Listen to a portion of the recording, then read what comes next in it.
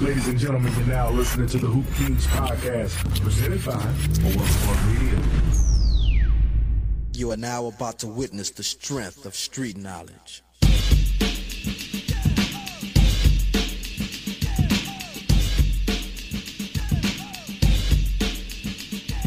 Ladies and gentlemen, it's your man, Coach Flight, and welcome to the 8th installment of the Hoop Kings podcast. Hey, we getting down in the gritty. Once again, I'm in the booth with my brother from another, the medieval one, King Art. It is I, and I am him. This is the medieval King Art. Thank you so much for joining us again on another episode of the Hoop Kings podcast. And on this episode, of course, we're going to talk about the conference finals. We're going to hit on those all-NBA teams and also the draft lottery as well. But I'm going to go ahead and start out on the Eastern Conference with Boston and Miami. As we record this episode, the game's going on right now. Let's talk about game 2 or game 3? Where do you want to start off first? Let's start game 2. Okay, go ahead, Coach. Let's start game 2 because we left off at game 1 last time we taped the episode. Game 2, and I think what you've seen there was a culmination of game 1 and how the series have flowed through game 4 heading into game 5 tonight as we tape this podcast. And what I mean by that is Miami took control. Boston had a bad quarter there in game 1. And Miami was really able to seize control and knock it out the park from there. Same thing in game 2, but it flipped the other way. Miami played strong, but Boston came out in that first half after those first few minutes, and they laid it to them. Blowout. And then you transition into game 3, and it went the other way. So I and I'll throw it to you before we really get deep down in it. I think what you're seeing is home court doesn't matter. I think what really matters is the role players stepping up in certain areas. For sure. And I think that's where the consistency of the series going back and forth is being derived from. And I guess I have to disagree in regards to the home court mattering, because I think the home court does matter to those role players, specifically Miami, because Boston has the better talent on their team. They have 2 of the best 3 players on the court. Unfortunately, when it gets to game 3, Jimmy Butler got hurt that first half, and I think that really saw the demise of injuries because, of course, Jason Tatum got hurt that game. Marcus Smart had an ankle turn. But at the end of the day, that didn't matter because Bam Adebayo had a great game. I think he had 31 points, 10-plus boards. And I think that's also game 3 when they had the 19 steals in the game, if I'm correct. So, long story short, man, I just think that the home court is needed for the role players, but the superstars are involved in this series. It's just unfortunate that Jimmy Butler's hurt. I don't know if PJ Tucker's playing or Tyler Hero's playing tonight. They've all been questionable, but I kind of see in the future. I don't think Jason Tatum's will have another bad game. I think he's really focused on getting to the next level, being the first team All-NBA player. We're going to talk about that a little later on. But that's just my take on Game 3. Yeah, man. And I'll go back to Game 2 and transition to Game 3. And the reason why I said the role players, and it really didn't matter what the stars did. Game 2, Tatum, Brown really went to work. But you also had Grant Williams step up in Game 2 as well. That was the big win in Miami. One thing I will give Boston credit for, in this series, Boston has really only played 2 bad quarters of basketball.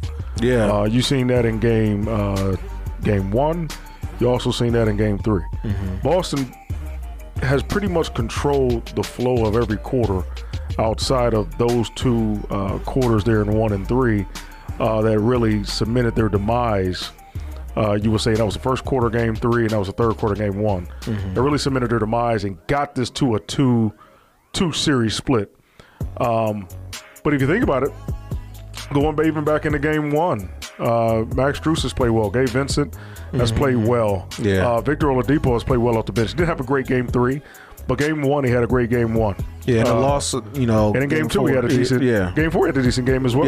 The presence of Lowry coming back, I think, has been huge. Now, granted, it didn't show in Game 4, right? But I think it gives them a veteran presence and a calm in certain spots. Like I think tonight, whether win or lose, I think it'll be a tighter game by both teams. I hope so. But I mean, please, I'm tired of these blowouts. I'm tired of blowouts. Thank you, Golden State, for not making that a blowout last night. But we'll get to them in a second. But I think it's where the role players step up. You also seen in Game 4, you had great games. Like you said, Pritchard is playing well. Derek White. Yes, he started off the game, and it was just over after that. Robert Williams. So I think you're getting a total team effort, even though Tatum and Brown have rose to the occasion in these 2 wins. The role players are supporting them in those wins, and when they lose, that's when Miami's role players step up. So as I totally agree with you that the stars are taking center stage. Jimmy, now he's been battling injuries, like you said. He's nicked up.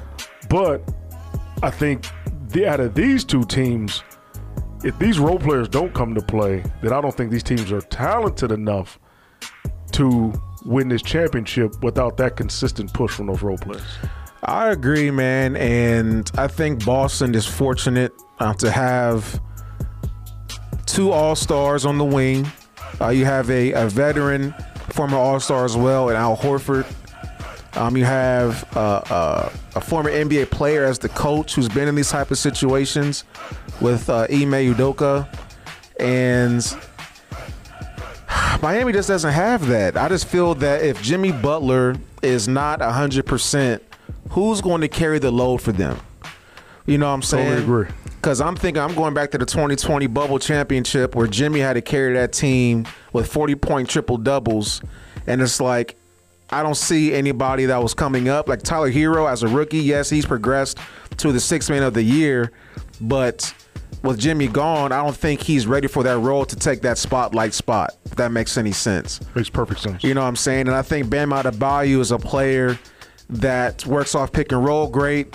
He's able to catch alley-oops, pick and pop. So he needs that ball handler in order to get off himself. But I just can't see him as being the top player in Miami either. So at the end of the day, Boston is the better team. They have the better talent. They have the deeper roster. It's just up to them. It's basically a series that's in their hands. It's their series to lose. If they win Game 5, I think they go back home Game 6 and close it out. So I think Miami is depleted because of injuries. Every team is injured, but it also takes some luck as well, man. So I'm saying Boston in 6. I'm still going with my original pick. I think Miami in 6 was my original pick. I'm going to still stick with that. The one thing where I love your prediction, outside of Game 1, Boston shot 2 less free throws in Game 1. And they shot 1 more free throw, I believe it was Game 2. But when they went to Boston, they had pretty sizable free throw advantages. Yeah. I think Game 4 was 38-14. So that lets me know, because you're shooting the same amount of threes, getting the same amount of looks at the basket inside of the paint as well. So field goal percentage, field goal attempts, makes are about comparable throughout the series. But I think where Boston can continue to take advantage is being aggressive in spots. And what I mean by that is when they're driving the basketball. Now you're getting threes from Grant Williams. Yeah. Horford's going to shoot his outside shots. Jaylen Brown's going to shoot. But the more aggressive Tatum is getting to the rim, the more the ability of Derek White to get inside of the defense, Peyton Pritchard to drive the basketball at Miami and get that wall down that we've talked about in the last couple of episodes, that defensive wall on that first level. Boston can get to the foul line, and they shoot foul shots just a little bit better. They are the more talented team. But where I love Miami, and I'll give Miami this opportunity, I think tonight is critical. I think playing a close game tends to probably go their way because less mistakes down the stretch. Like you mentioned, Game 3, 19-2 in steals. Less mistakes that they're making. But then again, Miami can't allow Boston to get into an offensive rhythm, especially driving the basketball, getting to the foul line, because guess what? That's going to open up the three-point shot. And that's what Boston ultimately wants later down the line. So I'm going to stick with my original pick, Miami 6, but I can totally see Boston winning these next 2 games and closing it out, or I can see it going to a Game 7, and God knows what happens in Game 7, man. Yeah, man. Before we go out to the West Coast, talk about the Western Conference Finals, I just want to end on we talk about attacking the paint, because Miami is a small team. They really don't have any rim protection. If Horford is pulling Adebayo away from the basket, who's protecting the rim when Jason Tatum's attacking, when Jaylen Brown's attacking? You know, with Marcus Smart is getting to the cup, like Kyle Lowry can only take so many charges. Very true. You know, He's a little getting too over that too, by the way. You know what I'm saying? So of course they want to get to the free throw line because they have smaller defenders against them to get to the rack. So I definitely saw that discrepancy when it came to the free throw line because Boston is attacking the rim, and when Miami's going, they're getting their shots swatted by Horford, Williams in there blocking shots. You know, what I mean, they're getting 4 block shots a game. So I definitely want to tap in on that. And I'll close with this. One thing that we talked about this guy in the last episode, and he hasn't really got no tick. And I think he's available. That's Markieff Morris. He hasn't got no tick, which is very weird. I know he was injured there heading into the playoffs, but maybe it's a rhythm thing. Now, one bright spot, and I want to see if they attack that tonight. They need his shooting. You got to play Duncan Robinson. Oh, yeah. And I'm watching the game right now, and does not look like Tyler Hero's on the floor. Okay, so at some point you gotta bring Duncan Robinson and trust his ability stretch the floor. To stretch the floor, and then defensively, we'll bleed this into the next conversation. Yeah, multiple defense, which Spoelstra has been known to play multi defenses. Yeah, they play the zone game, play a little zone, play a little matchup zone. Yeah, play a little box and one. He hasn't done it yet. Yeah. So to me, if you gotta hide Duncan Robinson at a certain extent, do it. To get his shooting on the floor. He caught rhythm in game 4 at the end of that, made some good shots, got that lead, I think, from 30 plus down to at least 20. But, man, give the guy an opportunity to at least help you. Because you don't want to go down swinging and you got your best 3-point shooter playing sitting on the bench. Yeah, man. So that's just a little information about games 2, 3, and 4. And when we're back on the podcast on the next episode, of course, we'll talk about any later games 5, 6, and/or 7. But let's go out west and let's talk about Golden State and the Dallas Mavericks. I'd like for you just to start off and just talk about the comeback that happened in that game in game 2. Man, this goes into what we discussed last week. But I've been hearing, I haven't heard this from obviously the media heads, but one thing where I want to give credit due, basketball heads, Stan Van Gundy pointed this out, Reggie Miller's been pointing this out, Chuck Barkley has been pointing this out, Shaq has been pointing this out. When you listen to the guys that really understand the game, they say one thing. Dallas, they're too reliable on one style of shot making, not style of play, style of shot making. That's the 3-point shot. And a lot of those threes come from the wing down to the corner. So I call it foul line down. A lot of those shots are coming from the corner or coming from the deep wing, and they're not hitting them at a rate that's going to force Golden State into any sort of panic mode. Yeah. Last night was a perfect example. You guys had a 30-point lead. They started to drive the basketball throughout the course of the game. Dorian Finney-Smith, Reggie Bullock driving the basketball. Luka driving the basketball, turning the corner. Not just standing idle up there trying to get off a 3. Right. They drove the basketball, which forced Golden State to collapse, which got some open looks. They built that 30-point lead going into the 4th. Props to Golden State's second lineup. Man, sure. Jordan Poole, Moses Moody was on the floor. Kuminga. Jonathan Kuminga was on the floor. Damian Lee was on the floor.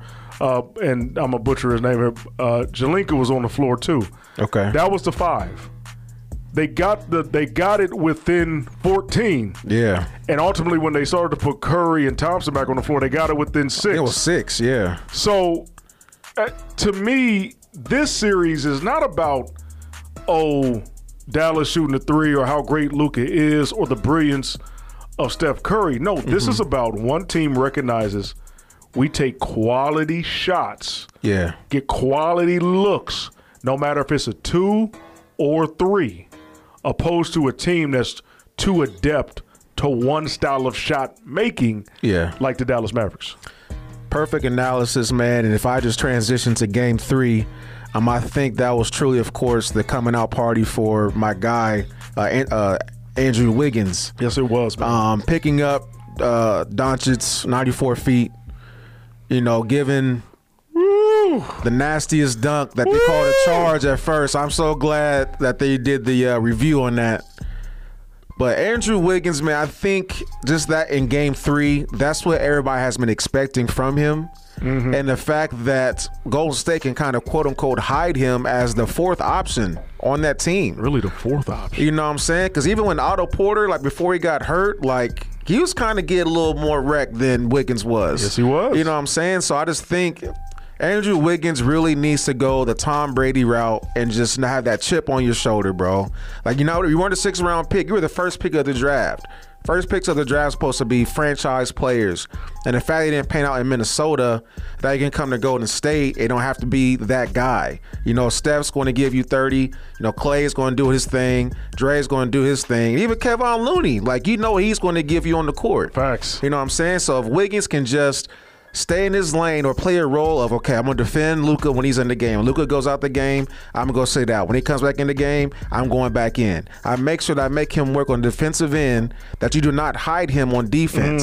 Because Luka has a slow down, lazy game. He's going to get his shot up. He's going to conserve his energy on offense. So just make sure that you go at him on defense. I'm glad they did that in game 3.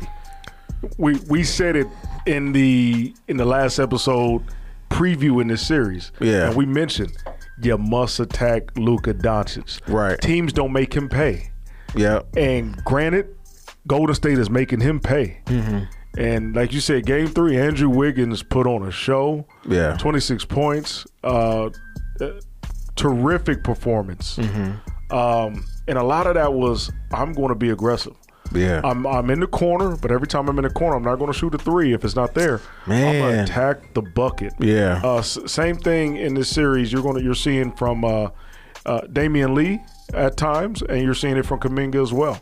Attacking the rim, foul line down, and you guys will hear me say this phrase over and over. It's my favorite phrase when I coach and when I'm talking basketball, because if you think where a lot of your quality shots are going to come from, foul line down, heck, you might as well say just in that painted area, the middle of the defense, that's where your best shots are going to come from. But even if they're extended to the wings, you're getting on that second level of the defense. So now that top level, those guards, they can't come down and help as quickly as they want if I'm making a quick decision getting to the basket. Yeah. And that's exactly what Andrew Wiggins is doing to Luka Doncic, man. Yeah. Luka Doncic, you mentioned he has a slow down, lazy game. Granted, he is, I hear this Larry Bird talking, and don't ever disrespect the great LB. I'm going to say this again. Stop disrespecting LB to this kid, man. He ain't in LB's class yet. Let's keep it 100, man. He's only saying because he's white. That's it, man. He the great white hype. That's what I call him, man. He's a Aldi's version of James Harden, Giant Eagle. All right, that's what he is, man. Let's just keep it 100, man. Yeah. Luka's a bad boy, but he ain't LB. Stop disrespecting the great Larry Bird. I heard today his shot making, the way he shoots the ball is similar. The way they play, stop. Larry Bird was a better defender. He was a better rebounder. The guy blocked shots. The guy played in transition. He was a hell of a passer. Luka got ways to get better, and we got to acknowledge a 23-year-old getting better. But he doesn't even try on defense. Yeah, no effort. No effort. Even some of the guys that we say ain't strong defenders, they're trying on defense. Yeah. And that's where, I mean, even Steph Curry can give you a little bit on the defensive end. He's going to give you effort. In terms of ball pressure at times. Yeah. Guys you don't think are natural born defenders. And that's where we gotta say, hey, man, Luka Doncic ain't top tier. Granted, he was first team All-NBA, and we got a few minutes before that. But he's not a top tier guy. He's not a top 5 guy. Maybe top 10, probably top 15. And let's just keep it a buck. Yeah. He has a long way to go. And I think a lot of you putting the ball in his hands and trusting him to make every single play, you're not going to win a championship like that. Yeah. You don't win championships solo. Ask James Harden that question. James Harden, exactly. That's all I got to say about that, man. Yeah, and just to put a lid on that, just the difference between Game 3 and Game 4. Because in Game 3, Bertans and Bullock and Finney-Smith, they couldn't hit the side of a barn. No, they couldn't. When it came to shooting threes. They were pretty good in Game 4. That's what I'm saying. Shooting the ball, yep. Exactly. So when your role players have those off nights, it's like Luka, I don't know if it's PER or the amount of time that the ball's in your hand. He has the ball in his hand all the time. And they just have to basically be ready just to catch and shoot. And when those opportunities were available in Game 3, they couldn't do nothing. But Game 4, they couldn't miss. Very true. You know what I'm saying? So that's not going to be consistent. So that's why I think Golden State's going to go home and wax them off the floor. I 100% agree, man. And I don't want to take too much time, but I want to acknowledge Golden State, they played the fourth quarter. They played the last 2.5, 3 minutes to win.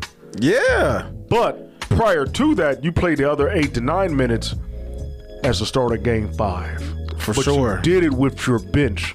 And now your bench is in a rhythm. Those guys will go back home, have all the confidence. I'm going to say this now. I think it's over in 5. I'm not surprised on Friday evening if this is a blowout. Yep. Or Thursday evening, excuse me, if this is a blowout at home.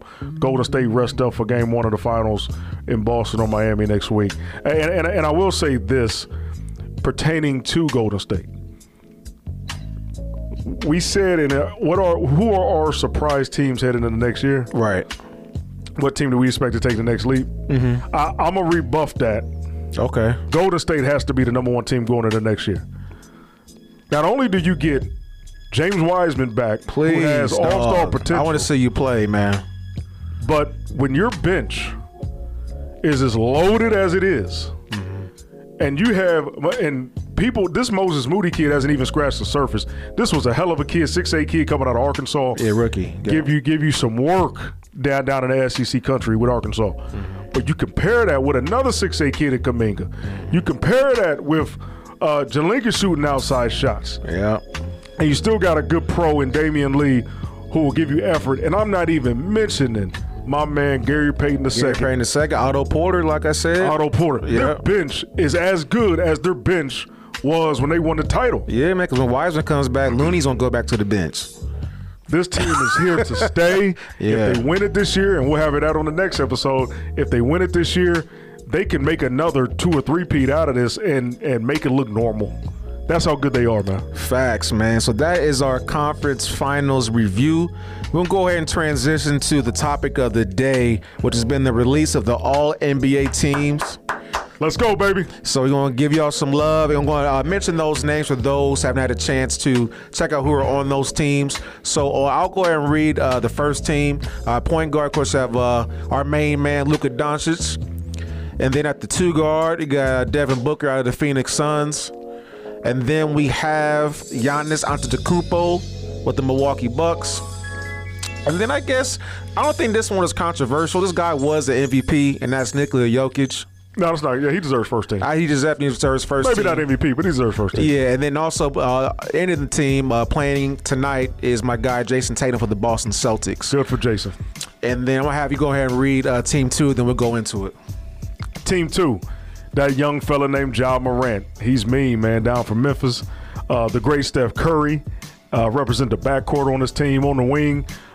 Big ups to DeMar DeRozan. Yes, sir. Great year. If Chicago would have went a little further in the playoffs, maybe he's first team. Possibly. He's arguable. Oh, man. He was arguably the best wing in the league this whole year. Yeah. You also got Kevin Durant, the great Kevin Durant. Don't ever disrespect him just because of a bad playoff series, people. Yeah. And Joel Embiid, too, man, who should have been first team. But we'll dive into that right now. Yeah, so off wax, Coach Flight definitely let me know that he has a gripe with maybe 1 or 2 individuals that are on those first 2 teams. So I'm going to let you go ahead and dive in, bro. The mic is yours. Hell yeah, I got a gripe, man. First off, he should have been MVP. Joel Embiid should have been MVP. Okay. A guy averaging about 30 points a game, 12 to 13 boards a game. A guy that's literally carried this franchise on his back the last 3-4 seasons. He is the process. He's the process, and he's playing damn good, man. There's no support for him. Yeah. I said that, man. Ben Simmons was no support. That front office ain't been no support. James Harden, God knows what he is now. Doc, I'm hearing Doc could be a potential LA Laker candidate. I heard that. Who's going to support this kid? That's why I said this kid's next move got to be to a contender like Miami or somewhere. I think he said Dallas as well. Or Dallas, where they can support him. Just support him. Yeah. But my gripe is, and it's not a, and no, it's a big gripe. 2 guys that I would take off the first team, and I love them to death. Luka Doncic. And y'all know how I feel about Luka. Good player. He ain't LB though. Or I would take off my guy, another Kobe disciple, Devin Booker. Ooh. And it's nothing against D-Book. D-Book had an amazing year. Him and DeRozan, to me, were the top two wings, along with Jason Tatum. Probably even had a better year than Tatum, if you ask me. In certain instances, I think Tatum's getting further in the playoffs maybe enhanced his first team and cemented it. Yeah. But those two, I'm not taking off Joker. I'm not taking off Giannis. But for a guy to finish second in the MVP discussion. 2 years in a row. 2 years in a row and be on second team is total disrespect of the ability and what he has done for that franchise. So hell yeah, I'm taking off Devin Booker, who I love. And hell yeah, I'm taking off Luka Doncic, who I feel ain't deserved the first team. I got to put my man on there because he consistently has given me the same effort, the same output for the last 2 or 3 seasons. And when challenged by the big dogs, he stepped up. He didn't whine about it. He just got down and got busy. So, my brother, that's my gripe. I know all NBA is the writers get into it in the media, but I'm taking off Luka Doncic or Devin Booker. I don't give a crap about no great white hype or no rising of the sun out there in Phoenix. Joel Embiid need to be first team. Okay, so if you're taking away 2 players, who are you replacing them with? Oh, no, just take away one of them. Okay. Which, in that instance, if I had to take away, it'd probably be Booker. Okay. And replace him with Embiid. But for those that argue Booker, I'll take away Luka. Okay. Because you're not taking away Tatum. Nobody's taking away Joker, and nobody's definitely taking away Giannis. Okay. And Joker was MVP. MVPs make first team All NBA. That's just is what it is. Giannis is the best player in the world, and it ain't close at this point. Tatum, maybe, but look what he's doing in the playoffs. Yeah. And none of those other guys are doing what he's doing at this point. So there's those 2. I would maybe slide Booker to second team and beat up the first, but for the Booker people, and I'm a Booker guy, then take Luka out and put Embiid up there. Perfect, man. So, so that's how you really feel. But yeah, man, I was going to do just a quick few seconds about the third team because there's just one guy in there that I would take out. On the third team, real quick, was Chris Paul, Trae Young, Pascal Siakam, Karl Anthony Towns, and LeBron James. I think I would take out. Old man. I would take out Siakam and I'll replace him with Jimmy Butler. That is 100% agree with that's what I would do because Miami was a top team in the East and he was the best player on that team. I would definitely do that replacement. But for the second team, as we mentioned earlier, it was Steph Curry, Ja Morant, KD, Embiid, and then DeMar DeRozan. DeMar definitely should be there. Steph Curry definitely should be there. Ja Morant, most improved player of the year, he should be there. KD, I really try to think about it, man, between him and LeBron James being on the second team. They played the same. I think KD played one more game than LeBron. LeBron had more points per game than KD. In terms of field goal percentage, I think it was like 1% difference, 57 to 56. Same with 3-point percentage, but of course KD shoots better from the free throw line. Both players went through dire straits with their teams and their teammates, with Kyrie being gone half the season because of COVID, AD basically gone half the season due to injury. Having point guard issues with Russell Westbrook on the Lakers. A terrible record. I think Lakers won 33 or 36 games this year. Oh, gosh. You know what I'm saying? So I'm thinking that's the only thing that could have kept LeBron from being on that second team. Jesus help us. You know what I mean? Not making the play-in tournament. And KD able to carry that team to the 7th seed. I think that's why he got second team. Well, if I had to choose, if I had to vote, I would actually move LeBron James to the second team. And unfortunately, between him and DeRozan, I think DeRozan had a great year. I'll actually slide KD down to the third team. I'm not mad at that. Okay. I think it's LB definitely deserved recognition for the type of year he had. Yeah. I think he played around 56 games, I believe, if I'm not mistaken. You know, averaging close to 30 points. Average 30 a game. Right at 30 a game. So year 19. He's playing ghost, as I say. He's not playing against the rest of the NBA. He's playing ghost. Oh, he's chasing accolades, man. Kareem up next. Kareem's up next. He probably about to get him next year. And he playing against the game's greats at this point. These guys in the league he's not playing against. That's why when we pull out top 5 lists, I don't put him on the top 5. I know he's top 5. Yeah. But I don't put him in there because he's not playing against the rest of the league. He's playing against guys that, That's a great point. are retired and their jerseys hang and their recognition's in the Hall of Fame.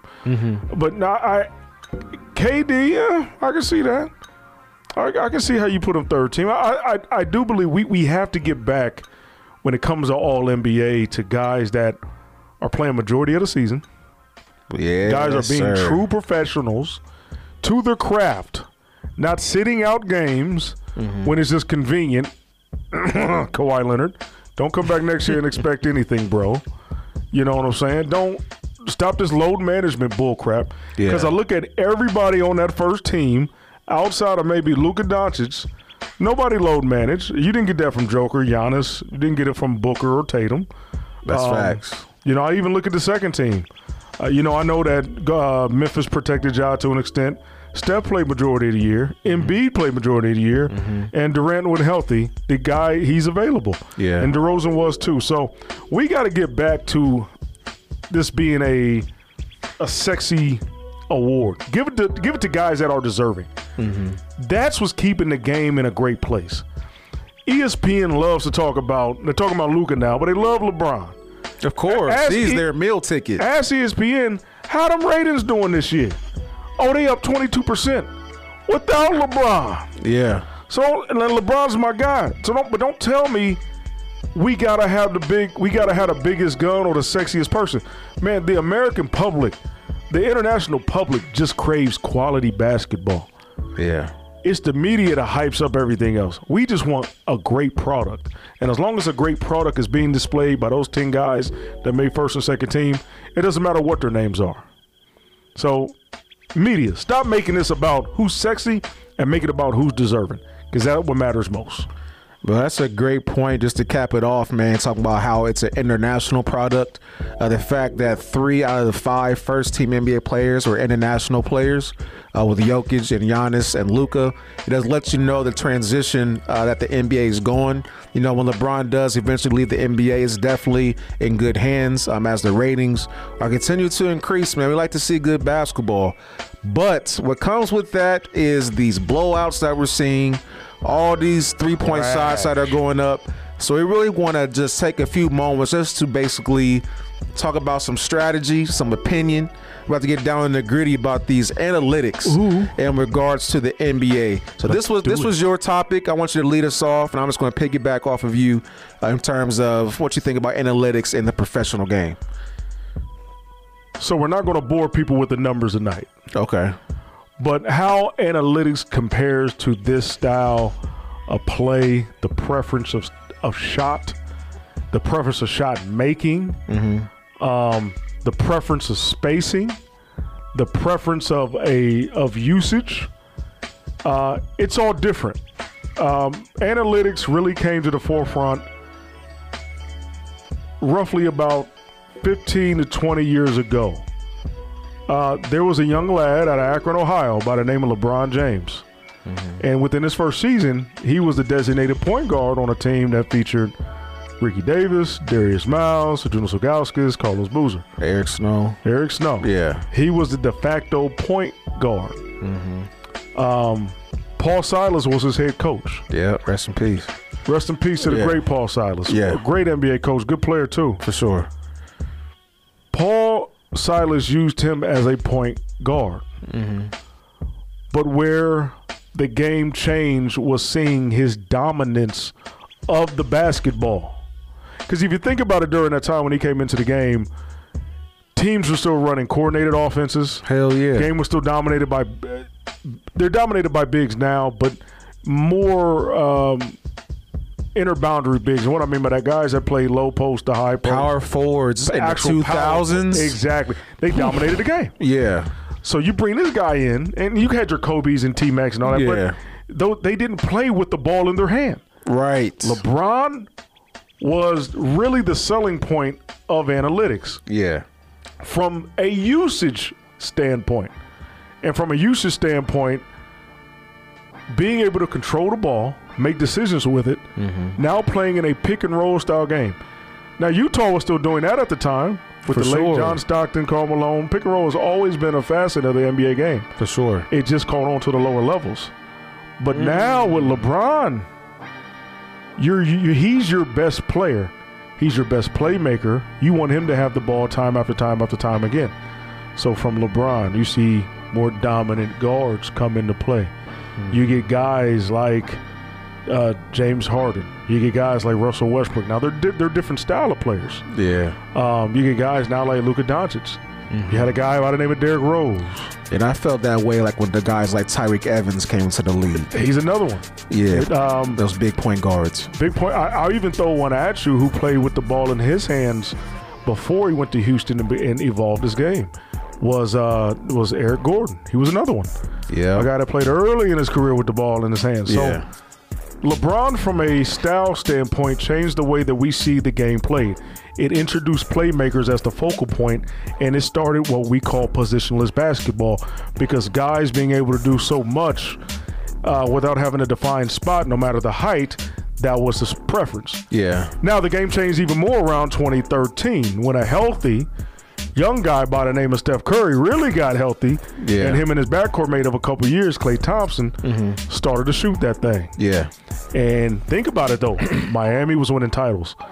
Now, they were on the analytic push, but they were more with the usage, and you still had a big, and you still had a dominant wing, but you had this unreal athlete, unreal specimen in LeBron James. Yeah. But remember, Indiana was hot back then. Indiana style, they were a bigger team. Yeah. San Antonio, big team. Yes. Dallas, big team. OKC was coming into the fray. They were playing, even with Westbrook, they were playing to a traditional style when he was off the floor. When they had a young Harden. Harden would distribute the ball a little bit better as the PG, and you had guys like you had Durant and guys like Nick Collison be able to knock down shots. So them playing specifically when they played in that series, I believe they played San Antonio there in 13 or 14. I think it was 14. And that sort of introduced it. Both years. Yeah. And that introduced them to the public as this brand being able to spread the floor. We never seen five guys around the court. Now, there's been 5-out offenses. Of course. But not to that extent. Yeah. Not shooting the way that they shot the ball. Yeah. Not stretching the floor and getting quality shots the way they did. And they started to dominate the NBA. So what is it? It's a copycat league. For sure. So now the better percentage of your shots and how analytics works, you have, hey, 3's better than 2. And if I can get 10 more 3s and 10 more 2s, I'm giving myself an opportunity for 10 more additional points that I would score. 10 more additional points that I would score over the course of a game, composed of just getting those 2s. Yeah. So if I'm doing my math right, not the math wizard, but I'm just speaking it out there. It's 10 more points, taking the same amount of shots. Taking the same amount of shots. Yeah. So to me, having that, plus now you compare the ball usage. So not only do you have teams built around the three-point shot, but now you have guys dominating the ball night in, night out. Even on a lesser scale, I'll throw a team at you that nobody thinks about. The Oklahoma City Thunder, Shai Gilgeous-Alexander. Great young player. He dominates the ball in that offense. You think of the Detroit Pistons. Big up to the Pistons sitting at the conference finals game the other day. Cade Cunningham was there. Isaiah Stewart was there. But Cade's a guy that's dominating the ball now with the Pistons. Big guard. Tyrese Halliburton, young player who I love, now in Indiana, dominating the ball. So you're seeing it on a lesser scale, but let me talk to the bigger guys. Luka Doncic is that guy. Yeah. You're seeing it with Boston early on in the season when Boston was struggling. Jason Tatum moving the basketball. You're seeing it with Washington. We got to get Brad Beal out of Washington, by the way. But we're seeing it in Washington with Brad Beal dominating the basketball. Yeah. You see this with Brooklyn. Now, KD can play off the ball, but that little midget named Kyrie can't. So you're seeing it now at an increased rate with positionless ball. Your Grant Williams, your Jordan Pooles, guys that are not your ideal fits at the point guard position or at the big man position, but they're valuable because of their ability to hit an outside shot. Yeah. That's a lot, man. I'm just thinking of the evolvement of the NBA because a lot of NBA TV today goes back to the 90s, and they're comparing the number of 3-point shots that are taken from back then to now. And they had used the example, the Chicago and Utah series in '98, where the scores are in the 80s. And just to use, my analyst opportunity right now, bro, just to compare our last segment with the all NBA teams to now. And we talked about this as positionless basketball. So when it comes to the all NBA teams, why are they still doing 2 guards, 2 forwards, and 1 center? You know what I'm saying? I'm just throwing it out to you as a question. Yeah, real quick. The reason why they still do that is because that's the way that the media can comprehend the game of basketball. Because that's the way that we grew up in trying to understand the game, is with 2 bigs, 2 forwards, or 1 big, 2 forwards, 2 guards. Okay, so I'm going to ask you another question, since you are the resident coach here on this podcast. Oh, man, you is too, bro. Coach Medieval. You know what I'm saying? So, like, when we were young in the 90s, I believe that our games replicated what we saw in the NBA. In terms of a center, 2 forwards, and 2 guards. You have 2 guys in the post. The guys playing the forward might flash at the high post every now and then. You got your 2 wings. You got your point guard running at the top of the key. Now with the youth in 2022, is it still the same, where the game is replicating what's going on in the NBA, or does that same style still exist that we came up with? The game will always translate from the NBA down. Right. And it's crazy because football is doing the opposite. It's going, not necessarily high school, but it's going from college up. Yes, correct. The NBA, though, introduces the style of play to college, and then college down to prep level, and forget down the little kids, but that's how it flows. Mm-hmm. So a lot of your mimics from those 2 levels, from prep and also college, will mimic what's going on in the NBA. One thing where I do believe that, especially college, may have an advantage is college. You have style of play. You have coaches you have way more coaches, and those coaches come from different backgrounds. And so depending on the style of offense you run, whether it's the Princeton offense, whether it's the 4-out-1-in offense of Villanova, whether it's the Bobby Knight tradition motion offense, whether it's the UCLA offense. Yeah. I'm just throwing some offenses out here that make sense, whether it's the hustle, the fast break style of Arkansas back in the day, the open court play of that, UNLV. No matter where coaches come from and their head coaches come from and their head coaches come from, there's pockets of ball, flex offense that we talked about during March Madness with Providence, there with Ed Cooley. There's different styles. So coaches there have more influence due to the talent of the player, whether good or bad, to fit it within their scheme to create structure, which will ultimately help their games rise. I think with football, you may see it as, it only helps the coach at that level. No, I think basketball, the structure of the game helps the guys at the college level. One thing where it's different is the NBA level guys are just so much talented. We necessarily don't see the structure and what they're doing, but you see little influences of different offenses in the NBA. Yeah. We're just seeing the talent because the talent is so great and on display.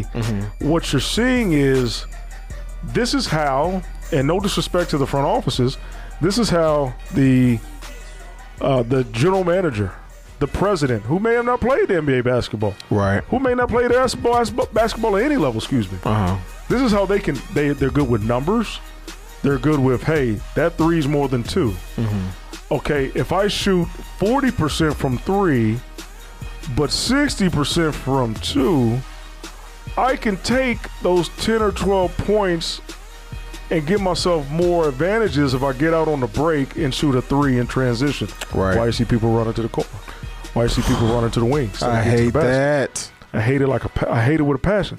But that's what you see. So I think getting back to positionless basketball, it creates the narrative and it helps analytics grow. But here's the thing with analytics, though. If you need a bucket, that stuff ain't gonna help. It's not gonna work, bro. Philadelphia needs a bucket. Who getting that basketball? Denver needs a bucket. Who getting that basketball? If you need a 2, you're not telling Giannis Antetokounmpo at the top of the key to drive the paint. No, you're putting Giannis on the post, or you're putting Giannis at that high post and allow him to attack closer to the basket. That's why now in analytics they say either get a prime three or get something at the basket. Because it was just about shooting threes. There was no getting to the basket. Mid-range is gone. But I think what you're seeing now is guys at the NBA level are too smart. They're even smarter than the guys in the front office. Guys in the front office say, hey, more threes, let's get some twos. But you got your DeRozans, Chris Pauls, KDs, Kyries, Tatums, and Browns, and everybody says, no, I'm going to shoot this two right here. Yeah. Because I'm good at it. Giannis did it too this year. I can make that shot, and guess what? That's going to count 2 or 3 times over in the game than me jacking up a three that I'm going to miss. Yeah. And that's what you're seeing with Golden State in this playoffs. We're going to get quality shots. We don't need a three. We're going to one dribble pull up in the corner. We're going to drive the ball hard off the wing. We're going to get the ball at the foul line, pull Draymond up, and try to get some cutting action to the basket. That's what you're getting. That's why they're beating Dallas. It's not because Dallas is that much worse than they are. Yeah. Granted, Golden State got a better team, but Luke is better than anybody Golden State got. He's even had more have a tire ceiling than even what Curry may have as an individual player. Yeah. But that's what you're seeing, man. It's just we're going to get better shots than you. And the teams that have maintained that integrity of getting better shots, forget the positions. But, hey, a two is a good two. Getting a shot off the block is good if I can score from the block. Short corner, that's a good two. Foul line, that's a good two. Pinch post, that's a good two. Right off the elbow, that's a good two. Top of the key, if the shot is open, that's a good shot. Right. Analytics says that's a bad shot. And I think this ain't a bang on analytics, but I think you cannot take away the game when you need a bucket. It's just like football. We can pass around the yard all we want. Well, guess what? 3rd and 1. My Bengals had it in the Super Bowl. They didn't get it, but they made the decision. We're going to try to run that ball. Right. And that's what you got to do. In the NBA, you got to try to score. Get the best shot available. Put yourself in position so in late in the game, whether you're down or up, you got an ability to close it out properly and just jacking up a shot because the numbers say it's a better shot. Great information, man. And just to add a little bit to that, man, when you were just talking about how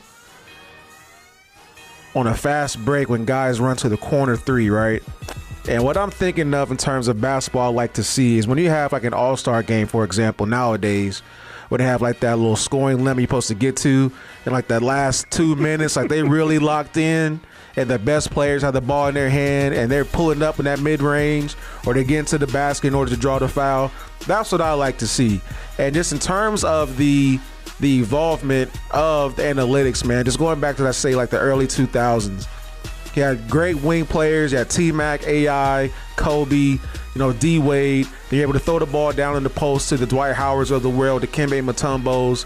I liked that type of game. But even when Dirk Nowitzki came into the league, and he kind of, I guess you could say he invented the stretch four. I think that had, like, if you really think about it, kind of had like the shortest lifespan in the NBA when it comes to the stretch four. That guy that can actually stretch out the court until Golden State kind of just changed the whole mold of the NBA, having that 5 out and bringing that death lineup to the NBA. Because if Draymond Green is playing the 5, it's hard to have Marc Gasol on the court. You know what I mean? It's hard to have Ibaka on the court. That's why all these centers have to be able to transition and hit these outside shots. So at the end of the day, man, this is definitely the way that NBA is going. I think they talked about on ESPN today, like if you don't like it, you got to stop watching NBA for the next decade. Because this is exactly how it's going to be the next 10 to 12 years. You need to find shooters, Los Angeles Lakers. You got to have guys that can shoot the wing shots and also can play defense. And that's what the league is going. Anything else you want to add to that, man? 2 things I want to add to that. I think with the league will always be dominated by veteran teams. I think with the younger teams, you're seeing them embrace this style of play to catch up. But if you look at the teams left, Miami, who is not a great outside shooting team, they're just smart basketball players that get good shots. Boston, now they will shoot more threes than normal, but you got 2 studs in Brown and Tatum that can get you there. Golden State gets the best shot available. Now Dallas is the outlier. Young team, this is their first opportunity. They're going to do everything they can in terms of stylistic style of play. And now in today's NBA to get the win.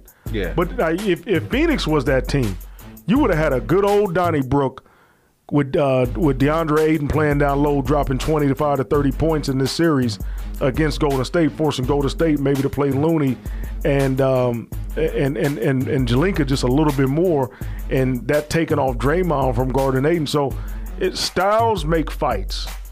Styles make fights, as you know, in boxing. Styles make fights, and styles make games in the NBA. Yeah. Styles make series. Another one thing I want to point out is the spacing aspect. We mentioned on the fast break. Typically, what you're seeing today, you're seeing corners, which are the money spots. Yeah. You're seeing the wings, and then you have the top of the key. One thing in the past, your big rim run, which is still a valuable shot in today's game. If you got a big man who rebounds and run the floor and can get, whether you're power forward, you're not your trailing big, but your first big out, if they're rim running that, you can get the ball down. That's an easy 2 or a foul opportunity right there. Yeah. So how it looks from a fast break standpoint, yesterday's NBA, you had a guy run. You still had your 2 wings or corners, and you had a big trail. You had a big get to the rim, and then you had the point guard up leading the ball.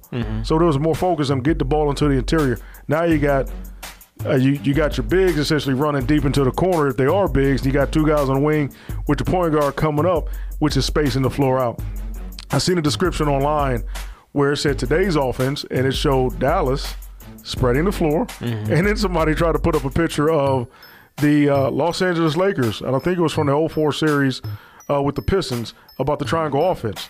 Well, the triangle was a special offense in that era because you had a corner, you had a wing, you had a post, created triangle with a guy at the pinch post with the opposite elbow right outside and another guy in the corner. So it created advantages. Like I said, it was more offensive-driven basketball from sets opposed to now where it's wide open, utilizing the playmaking aspect, a la thank you, LeBron James. Tell you, man, down in the gritty. That's how we do it, baby. When it comes to this analytics, when it comes to strategy, when it comes to the involvement of the NBA. We different out here, brother. For sure, man. We're going to go ahead and put a cap on this show, but we're going to close it out real quick because I know you wanted to talk about this first. It's kind of a preview of our next episode when we dig into the draft, NBA draft. So, of course, there's an NBA draft lottery that took place. And did you want to go over, the first couple picks? Yeah, man. And we have a whole episode coming up here soon dedicated to the draft, man, and really want to be first of its kind because not a lot of people do draft previews, man. We got to, and I think it's NBA connoisseurs. We have a responsibility to the public to let them know who's coming up next. For sure. And so, but we're not going to get into the prospect. We're going to get into the teams and maybe something that they may need for their franchise. Yeah. First pick, Orlando Magic. Second pick in this year's draft, Oklahoma City Thunder. Third pick, Houston Rockets. Fourth pick, Sacramento Kings. Fifth pick, Detroit Pistons. Sixth pick, Indiana Pacers. Seventh pick, Portland Trail Blazers. And then the other half of the lottery, you have the number 8 pick, the New Orleans Pelicans. Number 9 is San Antonio Spurs. Number 10, the Washington Wizards. Number 11, the New York Knicks.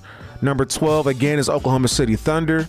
Number 13 are the Charlotte Hornets. And number 14 are the Cleveland Cavs. So just looking at that list, I'm excited to see who New Orleans is going to pick at the 8th pick. OKC has 2 picks in the draft as well. And Charlotte being an up-and-coming team. And also with Cleveland, like that mid-range area is kind of a dark area to be in when it comes to being in the NBA.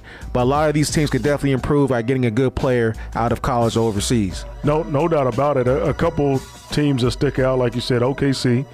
They are still 2 or 3 years away, but Sam Presti can continue to build that young team led by Shai Gilgeous-Alexander. He can continue to build a young team into something special, getting 2 quality picks at 2 and 12. I'm not buying into what Houston's doing. I know a lot of people like their young guys, but they're just athletic, and they're I don't know what you're going to get out of them. The one team that I'm excited about, 2 teams actually, the Detroit Pistons. I think they got something, man, with Cade Cunningham, Isaiah Stewart, Killian Hayes, Lou Dort is up there, a kid from Oklahoma City. You got a nice young nucleus. Is Grant still in Detroit? Jeremy Grant still in Detroit. Okay. I mean, so you got a terrific young nucleus that played a lot of good ball games. And I'm not saying I think Charlotte's the next team up. Charlotte and the Cavs in the East. Obviously, they were the 9th and 10th seeds this year, or Cavs were the 8th seed, or the 9th seed. Man, Cavs were as high as a 4 seed. High as a 4 seed this year. They dropped all the way out, yeah. So I think the Cavs and the Hornets are next, but Detroit's right there. And I expect Detroit maybe to make a run with that young nucleus because they're big, they're athletic, they're physical inside with Stewart and Grant. And to get a quality young player, maybe not necessarily of a project, but a guy that fits. Think Scotty Barnes with Toronto last year. Why people say, why is he the number 4 guy? Yeah. Well, Scotty Barnes proved it. He came Rookie of the Year. Yes. But there were other guys in that draft that they would say, hey, we're better than him. So whoever that guy is for the Pistons, just take best player available and try to fit it within your scheme because you don't need a point. You don't need a big. You don't need wings. You got it all covered. You just got to grow with that team. And then the other team that comes to mind outside of the Cavs, because you hit on it with the Cavs, I want to see what Portland does at 7. And I say this because there's been conversation coming out now. And as we head into free agency, the free agent market ain't as huge this year, but the trade, there could be some trades that shake up the league. Yes, and man. the number 1 guy is Damian Lillard. For sure. And Brad Beal too, but Damian Lillard's the number 1 guy. And do you utilize that pick to bring in another young guy, or do we maybe see a trade via draft night to send Lillard somewhere and maybe acquire a veteran guy back or a piece back for Lillard in exchange for that 7th pick? Yeah. Whatever the case is, I'm intrigued to see what Portland does because what the hell are you doing?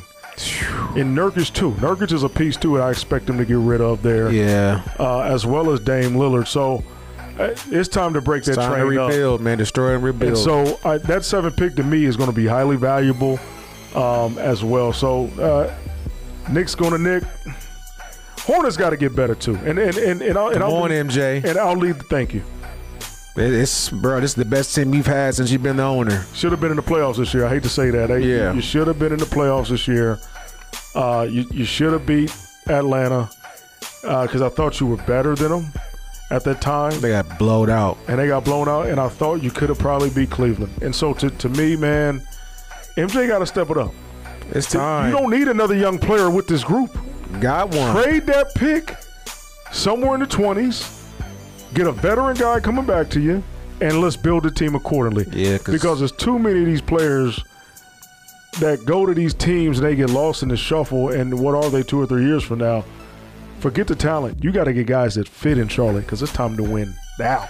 I completely agree, man. I don't think Gordon Hayward can be that veteran leader on that team. I can't see LaMelo and Bridges looking up to Gordon Hayward for advice and guidance to be an Not NBA too much player. longer. You know what I'm saying? So Scary Terry too. It's time to figure out what you got with Scary Terry next year. Yeah, so that is what we're going to be talking about. We're going to talk about these NBA prospects coming into the NBA. We're going to break them down as well and what their potential can be getting into the league. But that has been the Hoop Kings podcast. We'll hit you over the head with this conference finals review. Talk about the first team, second team, and third team NBA, analytics, draft lottery, and have so much more coming up, man. Anything else you want to say before we get out of here, Coach? Man, people, tap in, man. Listen, this show has been picking up steam. Yeah. Tell your partners to tap in. Tell the ladies to tap in. Tell your mamas, your daddies, your grandparents to tap into the Hoop Kings podcast. If you love the Hoop Game, man, this is one of a kind, man. Listen, we got special things for you coming up, man. We got music in the background, man. Ain't nobody doing that like this. Yes, sir. We going to make it saucy for you, man. We're going to take it back on memory lane with what you're listening to. We're going to have you look forward, man, and dreaming of big things in the future. The Hoop Kings podcast, Spotify, Anchor, Apple. Tap in. For sure. On behalf of Coach Fly, this is a Made Over King Art with the Work of Art Media. And we'll talk to you on the next episode. Peace.